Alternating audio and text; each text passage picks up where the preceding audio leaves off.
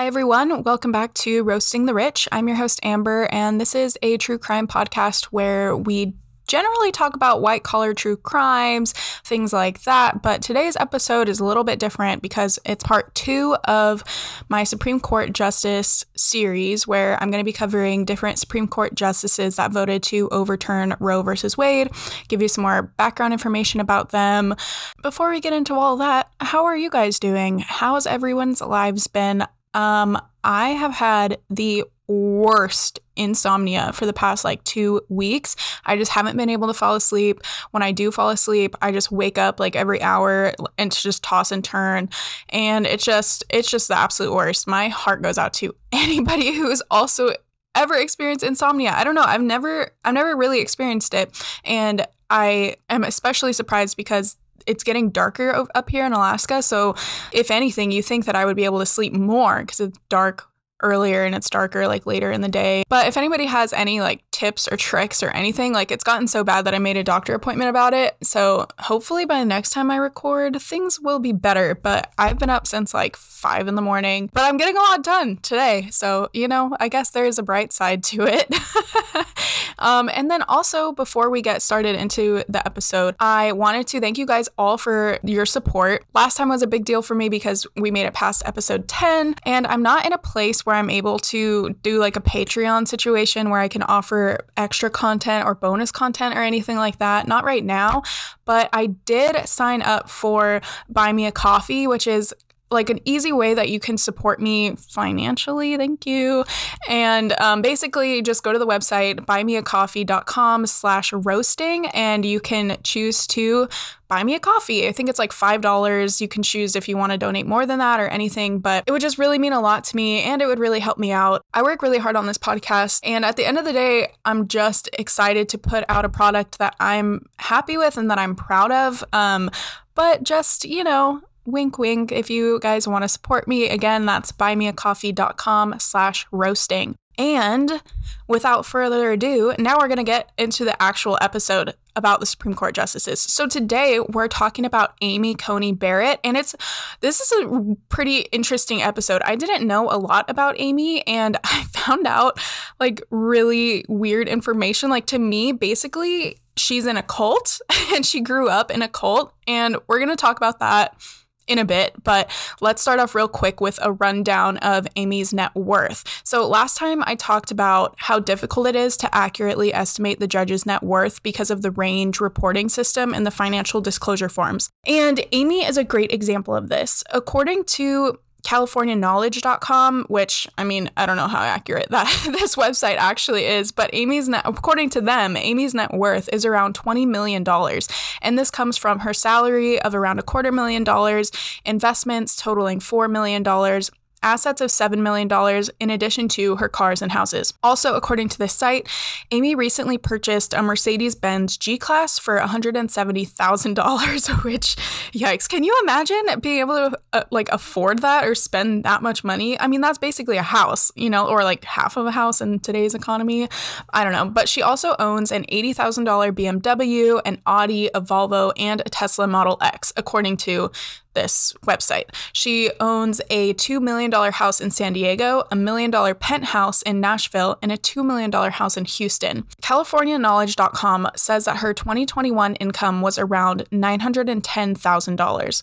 And her 2021 financial disclosure form, the one that she has to submit as part of her duties as a Supreme Court justice, pretty much seconds this. According to the disclosure, she made $425,000 in book royalties from Javelin Group, which is a literary agent. And in addition to that, by the time you add up her salary of $250,000, travel allowances, and teaching salaries that she gets from different universities, I think that $900,000 sounds pretty reasonable, which I think we can all agree is a lot of money. But back to her whole net worth. According to her financial disclosure reports at the time of her nomination, so maybe a few years ago, her personal residence is only worth around $500,000, but the CaliforniaKnowledge.com thing estimates that her houses are she has multiple houses and they they're millions of dollars. So, and just to be fair, most of the other reports I saw of her net worth were only around 2.24 million. So, like I said, there's like a huge range. How do you jump from $20 million to $2 million? I didn't really see anything else about the different assets that she held. Like the California Knowledge has all of her cars and houses, but I mean, maybe they're in her husband's name or like joint accounts, who knows? But like I said, it's a huge range, pretty difficult to pin down exactly who makes how much money. But moving on, Amy Coney Barrett was born in New Orleans, Louisiana, and she's the oldest of 7 children. Her father, Mike, was an attorney for Shell Oil, and her mother, Linda, was a French teacher. Amy attended St. Catherine of Siena for elementary school and went on to St. Mary's Dominican High School, both private Catholic schools. She attended Rhodes College in Memphis, Tennessee, which is also a private school affiliated with the Presbyterian Church. She graduated magna cum laude and then attended Notre Dame Law School on a full tuition scholarship. She was an executive editor of the Notre Dame Law Review and graduated in 1997, ranked first in her class. So she's obviously a very intelligent, accomplished woman, just right out of college. She clerked for a few years after law school and then spent a couple years working at a boutique law firm before returning to Notre Dame as an assistant professor of law in 2002. As a professor, she became known as an expert on federal courts, constitutional law, and statutory interpretation, and she received the Distinguished Professor of the Year award 3 times. So again, very intelligent, accomplished professional.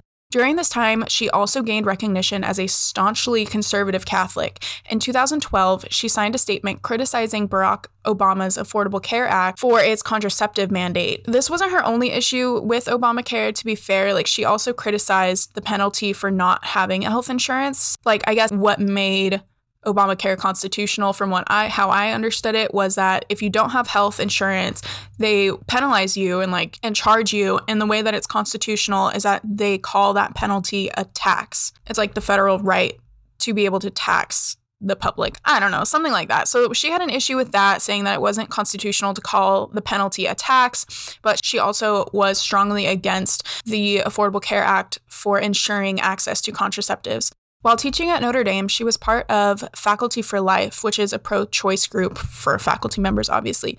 And in 2015, Amy signed a letter along with 1,300 other women to Synod Fathers, which I guess are like a group of bishops that are high up in the hierarchy of the church. This is way out of my ballpark, so, bear with me. In the letter, the women expressed their support of the Pope and the Church's teachings on, quote, the dignity of the human person and the value of human life from conception to natural death, on the meaning of human sexuality, the significance of sexual difference, and the complementarity of men and women, on openness to life and the gift of motherhood, and on marriage and family founded on the indissoluble commitment of a man and a woman. So, this is an example of where she got her reputation as a conservative Catholic, and I don't think the reputation is undeserved. Amy was working as a law professor at Notre Dame when Donald Trump nominated her to the U.S. Court of Appeals for the 7th Circuit in 2017. And the 7th Circuit is essentially the courts one level down from the Supreme Court. During the hearings, she was questioned about a law review article that she co-wrote in 1998, which argued that Catholic judges should, in some cases, recuse themselves from death penalty cases due to their moral objections to the death penalty. When asked to discuss how she viewed the issue of faith versus fulfilling the responsibility as a judge in light of this 1998 article that she wrote, Barrett said that she had participated in many death penalty appeals while serving as a law clerk. She said, quote, my personal church affiliation or my religious belief would not bear on the discharge of my duties as a judge. And, quote, it is never appropriate for a judge to impose that judge's personal convictions, whether they arise from faith or anywhere else, on the law. She then argued that the article was written in her 3rd year of law school and that her part in the collaboration was very minor, which I think is fair. Like, I can't even remember the papers that I wrote in college, and that was only 5 years ago. So, I think it's natural for people's views to shift over 20 years. So I was going to say that we should give her the benefit of the doubt in this instance, but we all know how this turns out. So okay. Anyway, the hearing made Amy popular with religious conservatives, and the Democrats' questioning of Amy's religious beliefs were criticized by some as an unconstitutional religious test for office. Lambda Legal penned an open letter with 26 other LGBTQ plus groups to oppose Amy's nomination. In their opinion, Amy's views on civil rights issues are fundamentally at odds with the notion that LGBT people are entitled to equality, liberty, justice, and dignity under law.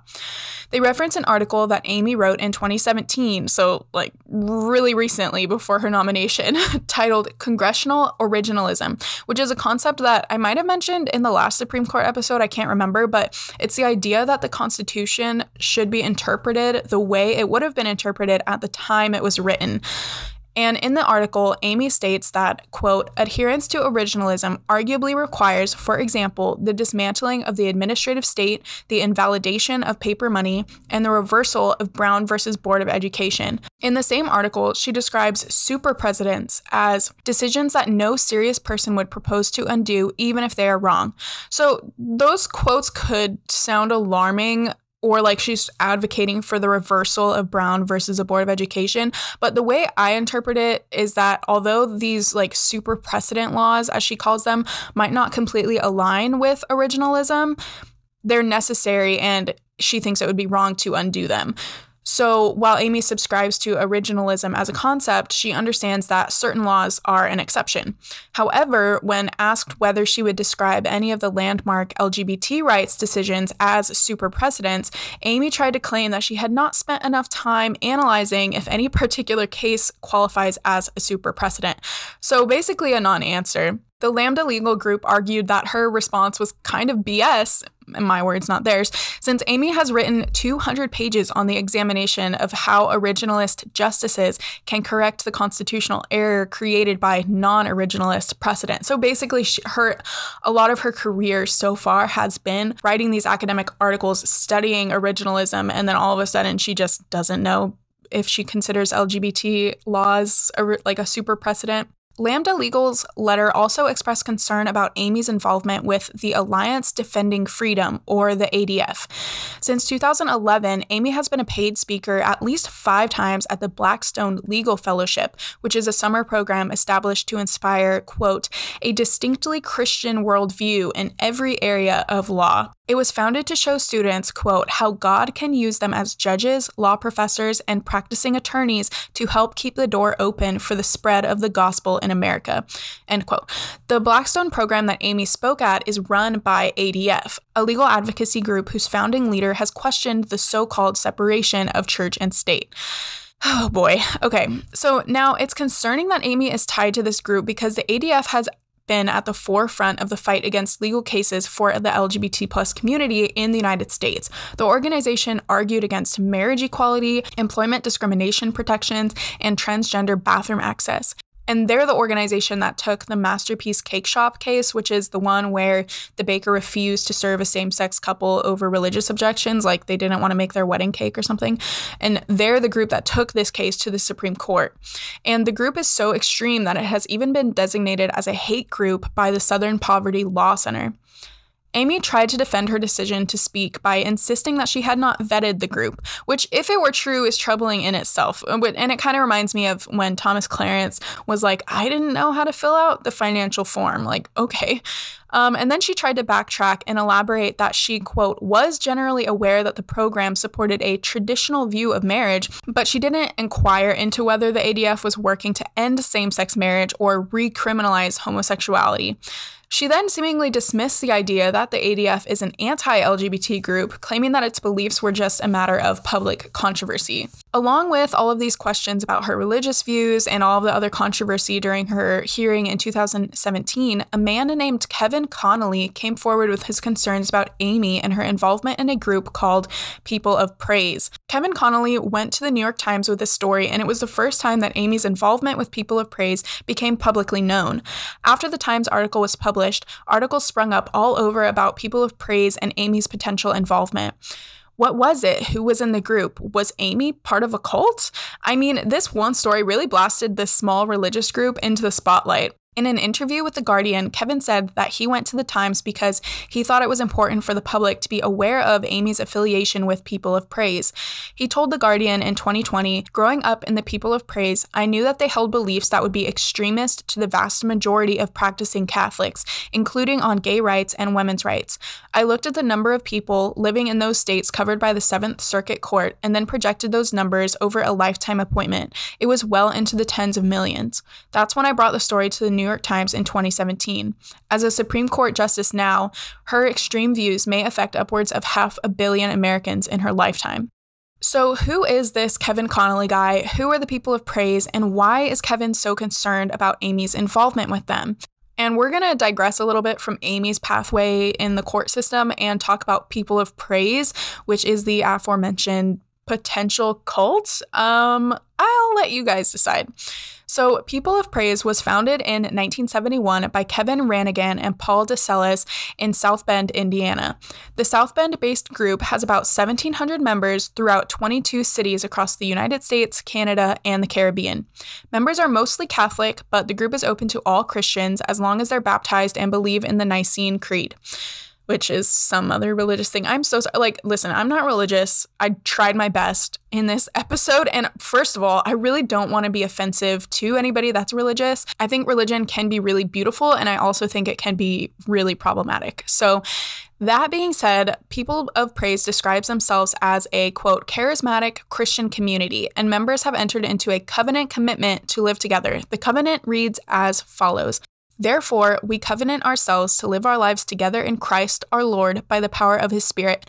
We agree to be a basic Christian community to find within our fellowship the essential core of our life in the Spirit, in worship and the sacraments, spiritual and moral guidance, service, and apostolic activity. We agree to obey the direction of the Holy Spirit manifested in and throughout these ministries in a full harmony with the church.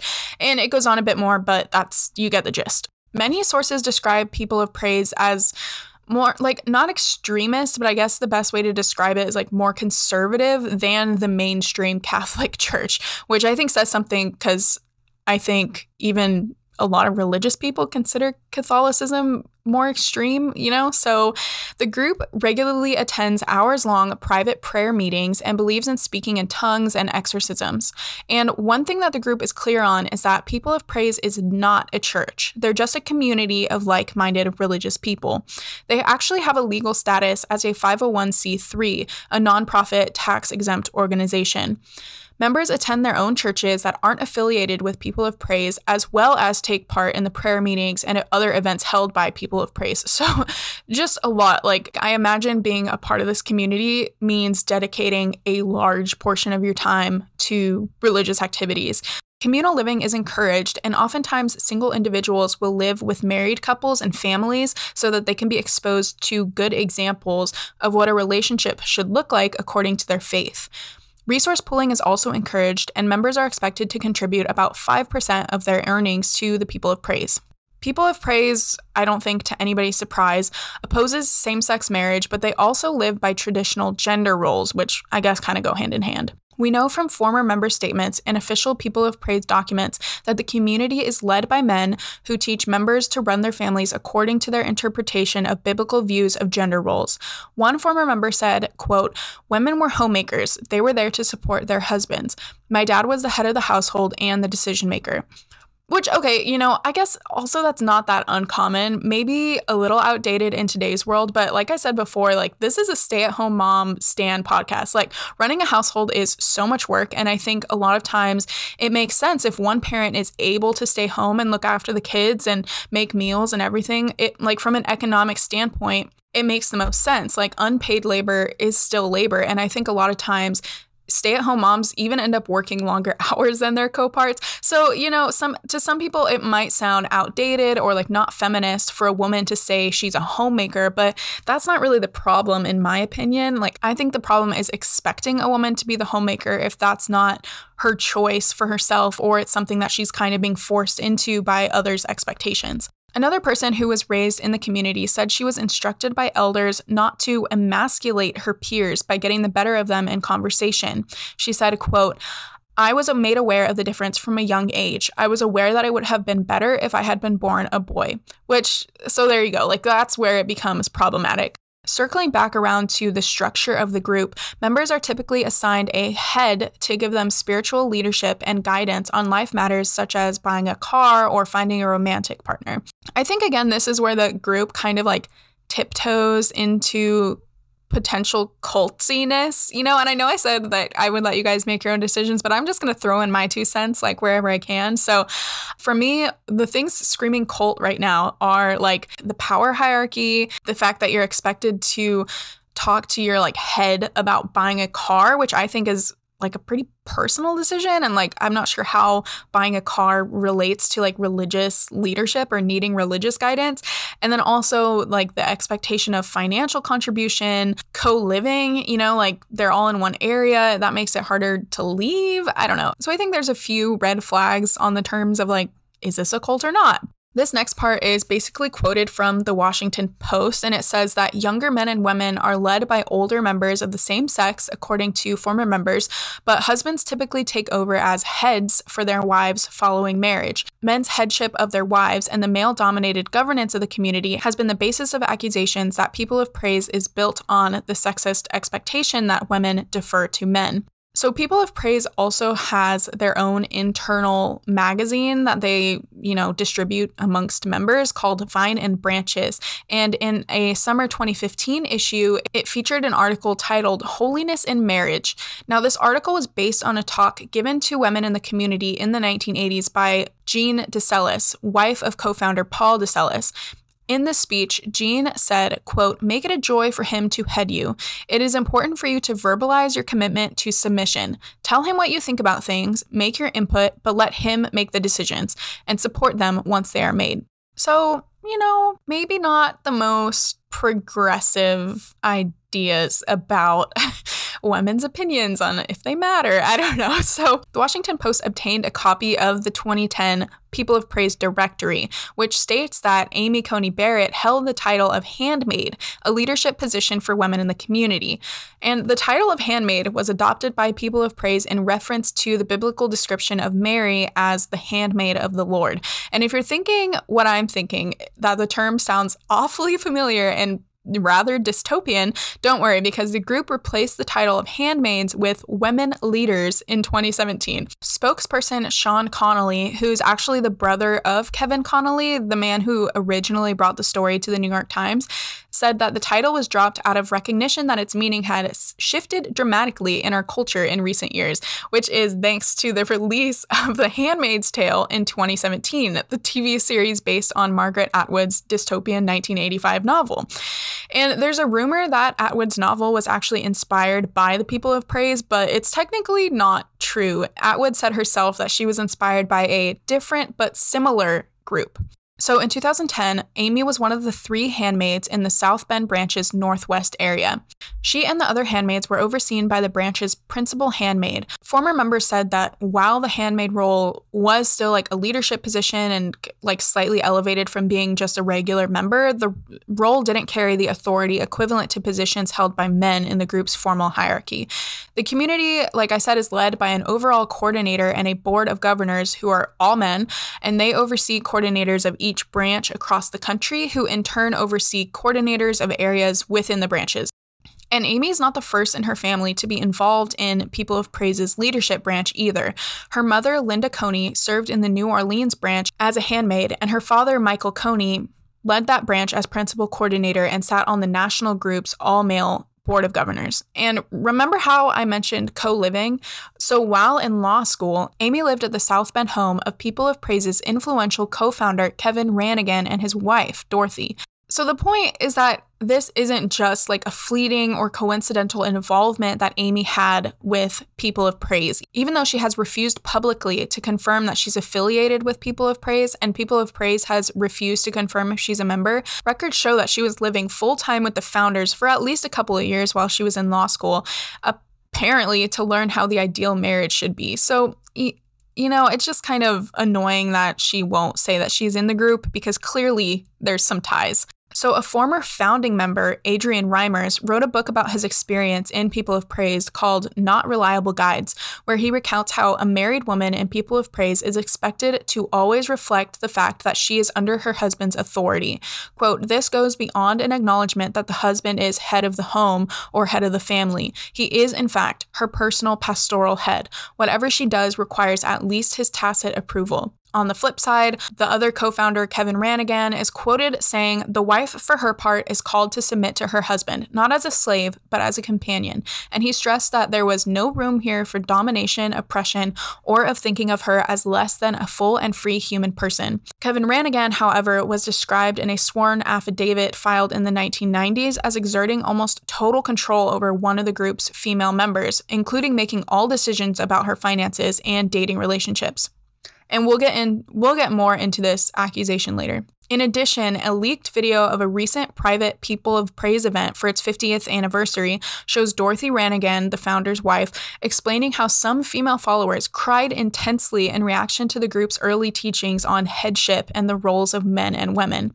In the video, Dorothy said that in the initial years of the covenant in the 1990s, quote, "Some of the women, who are still in my women's group, as a matter of fact, were wearing sunglasses all the time because they were always crying and would have to hold on to their chairs every time someone started teaching, because what are we going to hear this time?"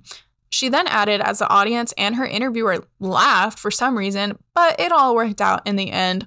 When asked about this video later, she said that it was just like an inside joke and that everybody in the room understood what she was saying. But I don't think that a normal reaction to the requirements of your faith is crying all the time and holding onto a chair because you just hate so much what you're hearing, or not hate it, but clearly it was getting these women down. And I just don't think that that's how you should react to something that you're hearing that you agree with. So that same former founding member, Adrian, wrote a letter to Bishop William McManus in 1985, along with his wife, Marie, and they wrote that the People of Praise leaders were taking the group in a way that deviates from sound Catholic teaching and practice, and which is, in fact, harmful to people.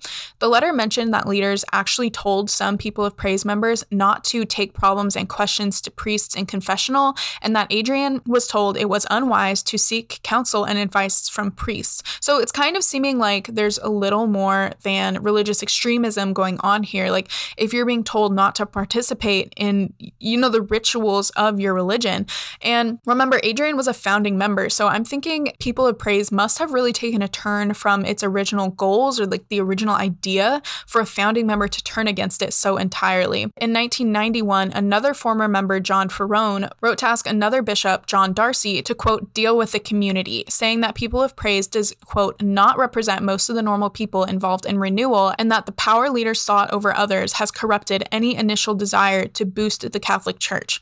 And it's not clear if the Catholic clergy ever did anything in connection with these complaints. And when asked for comments, leaders of the church declined, except to say that People of Praise is not part of the church and hence they have no jurisdiction over them. But I still think it says something that Catholicism is kind of seen as one of those more intense denominations, at least in the United States. And a lot of the Catholic ex-members, who are still Catholic, by the way, they're saying the People of Praise is too much and doesn't accurately represent Catholicism. It's just really interesting to me. And in response to the accusation that the group is trying to exert too much power over their members, like a cult, the spokesperson Sean Connolly said that every People of Praise member is responsible for his or her own actions. Quote, "In the People of Praise, we live by the gospel of Jesus Christ, which recognizes that men and women share a fundamental equality as bearers of God's image and sons and daughters of God. We value independent thinking and teach it in our schools." So at this point, it's kind of yeah, some people might not agree with People of Praise's approach, but at the end of the day, they're practicing their religion the way that they see fit, as is their legal right. And they say that if former members want to leave, they can, and no one's stopping them. And, again, they're not actually hurting anyone. But we're not done yet. So in his last statement that I just read, Sean Connolly mentioned that they teach independent thinking in their schools, and we're going to talk about that a little. So the Trinity Schools were founded by the People of Praise in 1981 and have 3 locations: South Bend, Indiana, Falls Church, Virginia, and Eagan, Minnesota. The website states that, quote, Trinity students, the majority of whom are not members of People of Praise, learn to ask questions, engage in spirited dialogue, and draw their own reasoned conclusions, while pursuing the love of learning for its own sake. Now, Amy has willingly disclosed that she served on the board for Trinity Schools, Inc. for almost 3 years, starting in 2015, even though she won't say she's involved with People of Praise. So that is something, concrete that ties her to People of Praise, even if you think that her involvement is, again, like under circumstance or, just a conspiracy or something, fake news, whatever. I don't know. So unsurprisingly, these Trinity schools are explicitly anti-LGBT. And now we're going to go into kind of some testimonials and experiences from former students of these schools. So the Associated Press interviewed Tom Henry, who served as a student ambassador giving tours to prospective families during his senior year at the Trinity School in Eagan, Minnesota. This was during the time that Amy was an active member of the board. In early 2017, a lesbian parent asked Tom whether Trinity was open to gay people and expressed concern about how her child would be treated. Henry, who is gay himself, said he didn't know what to say because he had been instructed not to answer questions about People of Praise or Trinity's politics. The next day, Tom asked the school's headmaster, John Balsbaugh, how he should have answered, and Balsbaugh pulled out a document from his desk drawer that condemned gay marriage. He explained it was a new policy from People of Praise that was going into the school handbook. Tom said, quote, he looked me right in the eye and said, the next time that happens, you tell them they would not be welcome here. He said to me that trans families, gay students, trans students would not feel welcome at Trinity schools. And Tom quit the student ambassadors the next day. Balsbaugh, who has since been promoted to president of Trinity Schools, Inc., says that his recollection of the conversation differs considerably, but declined to give details when pressed by the Associated Press. He said it's likely that he shared the school's guidelines that at the time had long been published in the parent handbook. Indeed, a 2018 to 2019 enrollment agreement from the school says, quote, the only proper place for human sexual activity is marriage, where marriage is a legal and committed relationship between one man and one woman. It goes on to say that activities such as fornication, pornography, adultery, and homosexual acts, and advocating or modeling any of these behaviors are at odds with the school's core beliefs. So pretty much like as clear as you can get. In 2014, the year before Amy joined the board, the school's trustees voted to limit admissions to the children of legally married couples or single parents, because at the time, gay marriage was not legal in Indiana or Virginia. So, basically trying to exclude the children of gay people. The wording was changed slightly after the 2015 Supreme Court ruling that effectively legalized same-sex marriage nationwide, though it still explicitly opposes LGBT relationships. It goes further than the students, too. A 2014 to 2015 faculty employment agreement states that blatant sexual immorality, for example, fornication, adultery, and homosexual acts, etc., has no place in the culture of Trinity schools. And several people told the Associated Press that they were unaware of any openly gay employees and said it was understood that they were not welcome. One gay man did speak with the condition of anonymity for fear of being ousted from his position at the school. And Balsbaugh, the president of Trinity Schools, said the reasons for these policies, quote, was not any desire to judge or punish, but to avoid potential confusion for our students regarding our consistent position that sexual activity is meant to be only within marriage, understood as the union of one man and one woman. Which I noticed in my research, and you're gonna hear this a lot, so I apologize, that instead of people saying that they don't accept gay people or admitting that they're homophobic, they'll give this just really annoying explanation that they just believe marriage is between one man and one woman.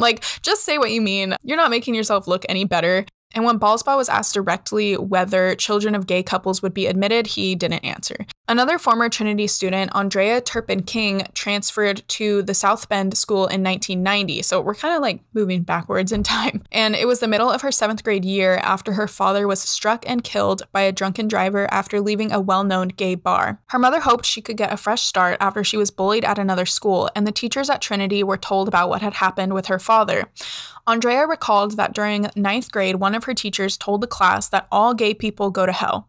Andrea remembers, quote, when she said that, all I could picture was my dad's face, and all I could think about was how much I missed his hugs. And so I said, I don't think that's true. And she said that I was going to hell too. So, I mean, a little extreme to tell a ninth grader that their father is in hell and they're going to hell too, which I think is probably the cause of some religious trauma. So, hopefully, she's doing all right. In the same interview, she said, "It felt like a request for me to disavow my father's humanity, even in death, and I couldn't do that." And while I personally think that the Trinity School's beliefs about gay marriage and sexual orientation are disgusting, and I don't agree with them, private schools have a lot more legal protection than public schools, so legally they're within their rights to express that they don't agree with LGBT students. And, they cover their asses with their vague language and non-answers about if they actually admit LGBT students or not. So that's the school that Amy served on the board for almost 3 years. And in terms of the actual People of Praise, their ideas about the queer community are pretty much the same. Shockingly, I'm sure the spokesperson Sean Connolly gave the same answer about marriages between one man and one woman when asked if gay people would be welcome in People of Praise. According to former members who admit to having gay sex are expelled from the group. Apparently, they hold the belief that same-sex attraction isn't a sin, but acting on it is. So in a 2018 interview, the group's current head, Craig Lent, said that People of Praise would end the membership of a person who discloses gay sex or any ongoing, deliberate, unrepentant wrongdoing. And this apparently doesn't apply to child abusers. In June of 2021, 4 victims of alleged sexual or physical abuse in the People of Praise published an open letter in the South Bend Tribune calling for reforms within the faith group. They suggested reforms like public acknowledgement that there had been a, quote, systematic failure to protect People of Praise children from abuse, public naming of all individuals who had been credibly accused of abuse or concealing abuse within People of Praise or its schools, placing an equal number of women in the highest leadership positions in the group, and giving them an equal vote in all of the group's decisions. The letter noted that the Catholic Church has publicly named individuals who have been credibly accused of abuse and was, I think, hoping to see the same types of accountability and reform for members of People of Praise. Kevin Connolly, the one who originally brought Amy's involvement with People of Praise to light, was one of the 4 authors of the open letter sent to the South Bend Tribune. Connolly told the Washington Post in 2021 that his father, who was then a member of People of Praise, was violent and once kicked him in the face when he was 10, leaving him with a black eye. Connolly came forward, he said, after he heard of several other incidents of physical abuse among his friends growing up. Neither Connolly's father nor his brother responded to the Post's questions at the time of the article. And these aren't the only instances of alleged child abuse. So remember, near the beginning, I mentioned a sworn affidavit that described the founder, Kevin Ranigan, as exerting total control over at least one female member of People of Praise. This affidavit was part of a 1993 proceeding when Cynthia Karnick, which is no longer her name, said that she didn't want her 5 children to have visitation with their father, John Roger Karnick, in the Ranigan household or in their presence. It sounds like at the time, the father, John, was in People of Praise and Cynthia was a former member, and they could visit the father as long as they weren't brought to the Ranigan household or, were around the Ranigans at all. And Cynthia stated in the documents that she didn't want her children to be around the Ranigans when visiting their father because she didn't think it was in her children's best interest. In the affidavit, Cynthia said she had witnessed Dorothy Ranigan tie the arms and legs of 2 of the Ranigans' daughters, who were 3 and 5 at the time, to their crib with a necktie. So yeah, homosexuality is just like evil and it's going to get you kicked out, but apparently tying your 3-year-old to a crib is fine. Cynthia also said that the Ranigans allegedly practiced sexual displays in front of their children and other adults, such as Dorothy Ranigan lying with her clothes on and, quote, rocking on top of Kevin Ranigan in their TV room. For what it's worth, the Ranigans' 6 children, now adults, gave a statement denying that any abuse or inappropriate behavior occurred. In another affidavit that supported Cynthia's statements, a woman named Colette Humphrey said that she had lived with Kevin and Dorothy Ranigan from 1973 to 1978 when she was a member of the People of Praise, and confirmed that she had witnessed incidents of inappropriate sexual expression. Colette also said, quote, "When I was part of the People of Praise, I was in full life submission to Kevin Ranigan, under full obedience to him, and he exercised this authority over most areas of my life. For example, we were, quote, in common financially, which meant that I had to hand over my paycheck to Kevin Ranigan, and he would decide on how that paycheck would be used. Kevin Ranigan controlled my dating relationships, deciding who and when I should date." So again, these are the statements that make me think that something is not something's not right in this group. And remember that Cynthia and Colette are not the only women to have lived in the household. Like, by their own admission, the Rannigans have hosted dozens of people in their home. So who knows who else has been subjected to this kind of treatment. And, you know, People of Praise's spokesperson always says that the members are free to make their own decisions and free to leave the community if they want. But like, how are you supposed to leave the community if you don't have your paycheck? Like, if you don't have any money and you're living in the founder's house? It's just these layers of control within the group that really make me lean towards cult. In light of Amy's nomination to the 7th Circuit, another woman, Sarah Mitchell Kuhl, a 48-year-old former member who grew up in the community, decided to send an email to Craig Lent, the current head of People of Praise, who also works as a professor at Notre Dame. In the email, Kuhl claimed that she had been sexually abused decades earlier by a household member, a male member of the community who had lived with the Mitchell family as part of the group's communal living practices. And this is where it gets pretty bad. So after her abuser admitted to her father that he had been molesting Kuhl, the daughter, the abuser was moved to another household and eventually had a marriage arranged for him. So again, like, having gay sex, sure, you're out, but abusing a 4-year-old child, she was only 4 years old at the time. Like, that's all kept hush hush, and he's just moved around and like married off, and now it's not a problem anymore. It's just really sick. So Kuhl said in her email to Craig Lent, quote, "I have struggled for years on whether to hold People of Praise accountable for what they knew, when they knew it, and their attempt to hide and cover up. Like the Catholic Church, who covered up and moved priests around, People of Praise has had a history of these same behaviors." And Kuhl has letters dating back to the late 1980s and early 1990s that substantiate her claims of abuse and attempts by her parents to address the issue with senior leaders of People of Praise. The documents include references to a psychological evaluation of the alleged abuser and confirmation that he did abuse her. The documents also revealed that there were additional victims and that other minors were at risk, which is, again, just sickening. It makes me sick. Years later, when Kuhl sought to discuss the issue with her handmaid, she said that she was discouraged from talking about it. Kuhl said, quote, "She told me not to talk about it with anyone because it could hurt the reputation of the community." Weeks later, Craig Lent responded to her email and said, "I am just reaching out to you to let you know that we take this matter very seriously. We very much want to look into this. To that end, we have contracted with Diane Doolittle of Quinn Emanuel, who specializes in exactly this sort of investigation. This took some time to arrange. I want to stress that although she is a lawyer, her role is not to defend People of Praise, but rather she is very much in the role of an independent investigator. We thought that better than trying to investigate it directly ourselves. We want to know the truth of the matter. She will be talking to other people as well." So let's talk about this lawyer and their independent investigation. Doolittle's online bio states that she's a Silicon Valley-based trial lawyer who is involved in high-stakes, complex commercial, intellectual property, and white-collar cases.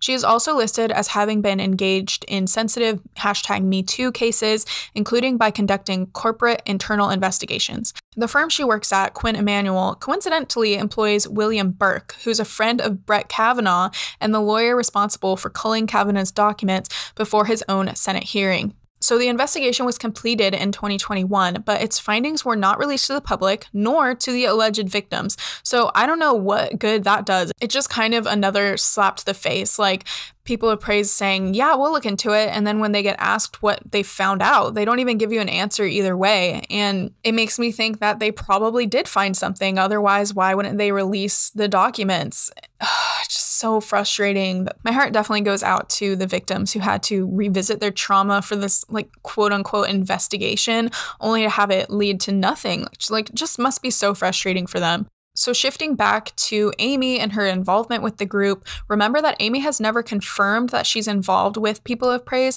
and People of Praise has also refused to confirm her membership, despite her records as a handmaid and her time spent living with the Rannigan founding family during law school. In fact, People of Praise even went so far as to remove information from their website that included Amy's name and photograph, which is sketchy. According to a post-review of versions of the site from the Internet Archive, links to at least 10 issues of the magazine Vine and Branches that included mentions of Amy or members of her family were removed from the site during the first half of 2017. And remember, Amy was nominated by Trump to serve on the 7th Circuit in May of 2017. So Coincidence? I think not. Issues of the magazine that disappeared from the site included announcements of the births of some of Amy's children and articles that mentioned relatives of Amy and her husband, Jesse. The section of the People of Praise website that for years featured a gallery to links of full issues of the magazine dating back 14 years was removed from the site altogether soon after Supreme Court Justice Ruth Bader Ginsburg's death, right before Amy was nominated to the Supreme Court. Sean Connolly, who remember is the spokesperson for People of Praise, said the changes to the website were made after discussions with members and non-members raised privacy concerns with the heightened media attention. Which, like, okay, it's fair, I guess, but if you're such an innocent group, why not come forward with your membership? Why go to such lengths to hide proof that you're involved with them? I just think it's really fishy that Amy has refused to admit her involvement with People of Praise, since clearly she and her entire family are deeply involved. I mean, birth announcements of your children, like, her husband's family is also mentioned in these articles. Like, the cat's out of the bag. Like, there's no doubt that Amy is involved with this group, which has been described as extreme by multiple former members. Like, just really sketchy if you ask me. And this information is not what I expected to find when I started researching Amy. Like I said before, I didn't know a lot about her before this, and I know that this episode kind of had a big diversion talking about People of Praise, but I just thought it was so interesting, and the wrongdoings of the group and the information that I found, I think just really deserves to be out there in the public in the same discussion as Amy, because I've said it before, I mean, we're only human, and the way that you grow up and the beliefs that you're taught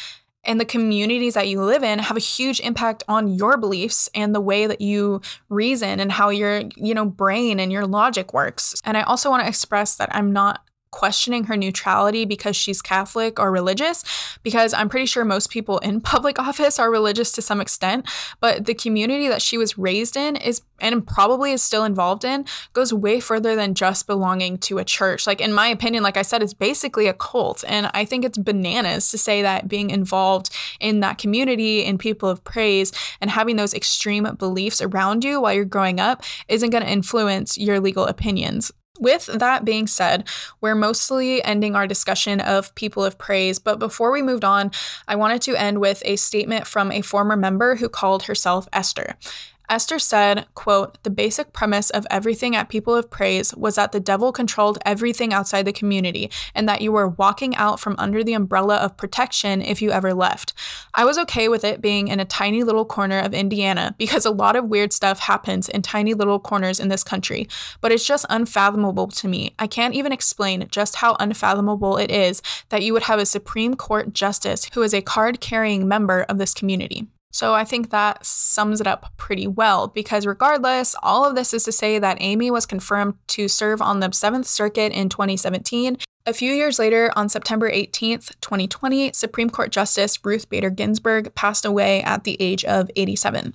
Rest in peace. Just a week later, on September 26th, Trump nominated Amy to succeed Ruth Bader Ginsburg, and I'm just going to say RBG, on the Supreme Court. Her nomination was controversial because the 2020 presidential election was only 38 days away, but Senate Majority Leader Mitch McConnell led a huge push to nominate Amy while Trump was still president and Republicans had the majority in the Senate. Now, this was widely contested because just 4 years earlier, McConnell himself had refused to hold a hearing for President Obama's Supreme Court nominee, Merrick Garland. And Garland was nominated in March of 2016, 8 months away from the election. But McConnell refused to even hold a hearing because he said the next president should pick the nominee. That to fill a vacancy in an election year is not right. He said, quote, "The American people should have a say in the court's direction. It is a president's constitutional right to nominate a Supreme Court justice, and it is the Senate's constitutional right to act as a check on the president and withhold its consent." Fast forward 4 years, 38 days before the 2020 election, and McConnell rushes to fill RBGC with Amy, which is just, it makes me so mad if you couldn't tell. Just so hypocritical all around. And I know it's hard to remember, but there was a little something called the COVID-19 pandemic happening at the time also. So the LCCR, the Leadership Conference on Civil and Human Rights, wrote in their statement opposing Amy's nomination, quote, "It is shameful that at a time when more than 200,000 Americans have lost their lives to COVID-19 and the need for healthcare access is more acute than ever, the Senate has chosen to prioritize filling the Supreme Court vacancy with a nominee hostile to healthcare access over passing legislation to aid an ailing nation." And remember, in 2017, Amy called the Affordable Care Act unconstitutional. So there's a lot going on during her nomination. During her confirmation hearing, Amy was again questioned on her views regarding the LGBT plus community. She said, "I have no agenda, and I do want to be clear that I have never discriminated on a basis of sexual preference and would not ever discriminate on the basis of sexual preference." And her use of the phrase sexual preference instead of sexual orientation or, anything else raised some alarm on the left, since the phrase indicates that sexuality is a choice or a preference. I feel like I said that so many times in the past 20 seconds, but the phrase is widely disapproved of by the LGBT plus community, and after some Democratic senators questioned her use of the term, Amy apologized and said that she did not mean any offense or to make any statements by that. However, during the hearing, she also repeatedly refused to say whether she agreed with the High Court's ruling in Obergefell versus Hodges, the landmark decision in 2015 that legalized same-sex marriage nationwide. Amy stressed that she did not intend to signal any opinion one way or another. However, she already did signal one way or another in a talk she gave in November 2016. In this speech, she appeared to be critical of Obergefell versus Hodges and supportive of the dissent, which said marriage equality should be determined on a state-by-state basis. According to Amy, the Obergefell dissent said that those who want same-sex marriage, you have every right to lobby in state legislatures to make that happen, but the dissent's view was that it wasn't right for the court to decide. So I think Obergefell and what we're talking about for the future of the court is really a who decides question. So basically she was saying that the states should decide, not the federal courts. And then later in the speech, when asked about the impact of the upcoming presidential election on the courts, right before Trump got elected, so she said, quote, "It is a consequential moment, and the who decides question, just as a personal matter, is really important to me. And so I guess I worry a lot about the who decides question, about our decisions, and my voice kind of getting taken away depending on what happens." Oh my gosh, I don't even know where to go with that. So basically saying that her right to choose if other people should be married is going to be taken away. Okay. The LCCR, I think, put it best when they said, quote, "But no one can decide to deny people their fundamental human rights because we have a constitution that protects everyone. A justice who does not recognize this would put LGBTQ people at the mercy of those who have long targeted them for discrimination." During the same 2016 speech, Amy also made critical statements about a case that had come before the Supreme Court about whether a transgender student should be permitted to use the restroom that correlated with his gender identity. Amy said the decision seemed to strain the text of the statute to say that Title IV demands transgender protections. She said that if policymakers want to add gender identity to Title IV, they should amend the statute. However, in her hearings, she said if confirmed, she would keep an open mind about how she might rule in any future cases. And we all know how that turned out. Circling around to her decision to overturn Roe versus Wade, Amy has long been in opposition to reproductive rights. In 2006, she signed off on an advertisement published by the St. Joseph County Right to Life Group, an extreme anti-choice organization in South Bend, Indiana. The ad called for the overturning of Roe versus Wade, calling the decision barbaric and a raw exercise of judicial power. The ad was signed by Amy and her husband Jesse and stated that life begins at fertilization and claims that they oppose the use of abortion as a, quote, method of birth control. Like, okay, but are you also against providing comprehensive sex education in schools and providing free contraceptives or health insurance that covers contraceptives so that people actually have access to birth control? Like, no, you're not. It's just so hypocritical. In 2012, Amy also signed a letter entitled Unacceptable that protested the Obama administration's effort to create a compromise on the Affordable Care Act's requirement to provide comprehensive birth control coverage. The compromise permitted eligible employers employers and schools to opt out of covering birth control. So like if they said my religion doesn't agree with that, they had the option to opt out. But the compromise was that the Affordable Care Act would still ensure that workers and students had access to coverage of essential care, including birth control. The letter calls the Obama administration morally obtuse and was filled with anti-science beliefs about birth control, including referring to certain methods as abortion-inducing drugs and embryo destroying. So, not great. Not a great look. In another 2013 article, Amy rationalized the decision to overturn precedents, claiming a judge's responsibility to the Constitution is greater than their responsibility to precedents they feel are in conflict with the Constitution. And in this same article, she wrote that Roe versus Wade could not be considered on the super precedent list because the public controversy about Roe versus Wade has never abated. So basically, since abortion is still a controversial topic, it shouldn't be seen as a concrete law. Like, yikes. According to Michael Gerhardt, a University of North Carolina law professor whose works are cited extensively in Amy's own writings, her views on overturning precedent are radical and, if adopted by 4 other justices, quote, will produce chaos and instability in constitutional law. So even a scholar that Amy herself quotes a lot in her writing is calling Amy too radical, which I think is really interesting. During her time on the 7th Circuit bench, Amy repeatedly voted in opposition to abortion access. In Planned Parenthood of Indiana and Kentucky versus Box, she voted to rehear a case involving abortion restriction that had already been deemed unconstitutional. So the case that she voted to rehear had blocked an Indiana law that would require minors to notify their parents before an abortion, even if a judge already found the minor mature enough to make the decision alone. The court that originally blocked the law said that requiring parental notification, quote, carries with it the threat of domestic abuse, intimidation, coercion, and actual physical obstruction. But Amy voted to rehear the case because the decision had been made before the law actually went into effect. Technically, she didn't vote to overhear the case because she thought it was wrong, but she voted because she said legally they should have waited for the law to go into effect before challenging it. But the whole thing is that challenging the law before it goes into effect is really common, especially in abortion rights cases, because waiting until it goes into effect can sometimes irreparably damage access to abortion. Despite Amy's long controversial history in relation to LGBT and reproductive rights, she was elected to the Supreme Court on October 6, 2020, 8 days before the presidential election. So the Senate obviously voted mostly along party lines, 52-48, with all the Democrats boycotting the vote and 1 Republican in opposition. Amy was sworn in by Justice Clarence Thomas, who we've already talked about last episode. Amy is only the 5th woman to serve on the court, and her nomination pushed the court to a higher conservative majority of 6 conservatives versus 3 liberals, when before RBG passed away, it was more even at 5-3. So to nobody's surprise, in September 2021, Amy joined the majority in a 5-4 vote that rejected a petition to block a Texas law that banned abortion after 6 weeks of presidency.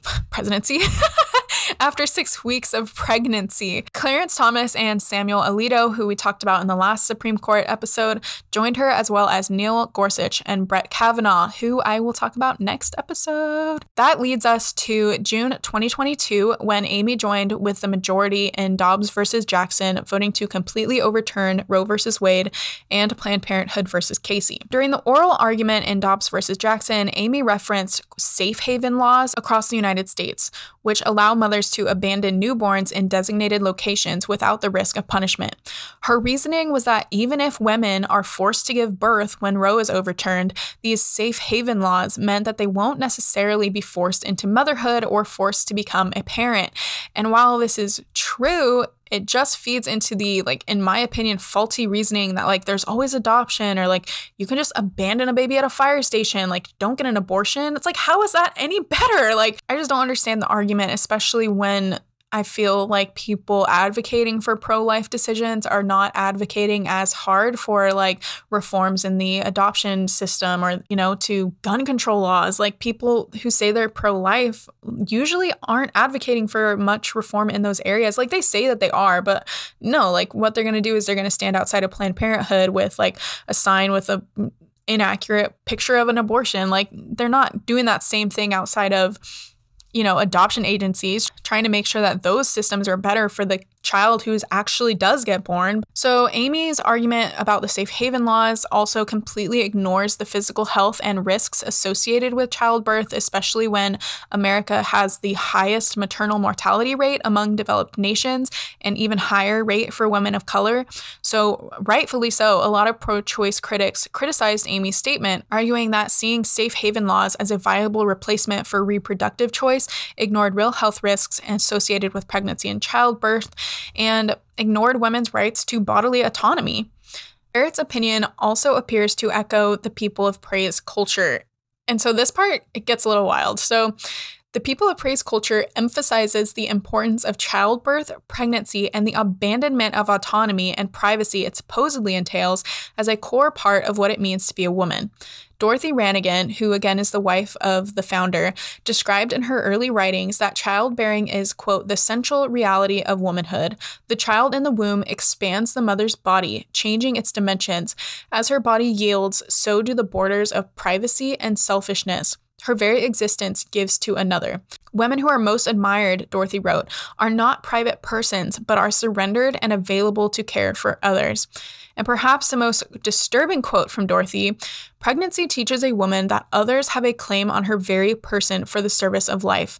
Rather than annihilating her, pregnancy makes her a new person, radiant and strong, a mother. And so again, this is where the argument of can you grow up in this community with these beliefs all around you, can you really grow up in that community and maintain neutrality when making decisions about these kinds of laws? And in my opinion, Amy can't for sure.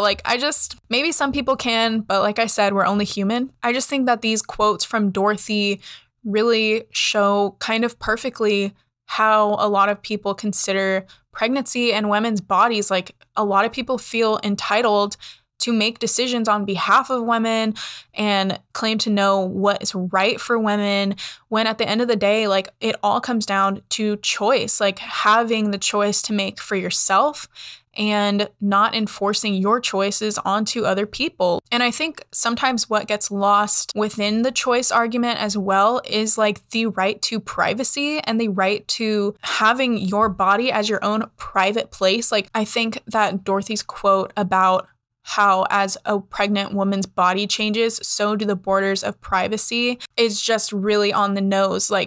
This whole debate is about what is going on inside a woman's body. And I think a lot of the time the argument that we forget is that we do have a right to privacy and we have a right to contain what's happening within ourselves. I don't know if I'm explaining that right, but I hope you understand. I guess the one way I could phrase it that I hear a lot is how often do you see people debating on a law that affects men's bodies? Is there a law that tells a man what they have to do with their body? I don't know. And then people argue, the draft and all of that. But that's just, going off onto different tangents and taking away from the argument at hand. But I just wanted to leave you with those really disturbing quotes from Dorothy. Thank you guys for hanging in there with me. This was one of the longest episodes that I wrote. And I know, again, that I did take a little diversion off into the People of Praise, but I thought it was so interesting. And I hope you guys felt the same. So next episode, we'll be back with the typical white collar crimes.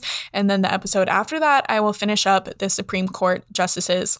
I wanted to, again, end this episode with some pro-choice places that you can donate or support. There's the Abortion Care Network, who supports independent community-based abortion providers and their allies.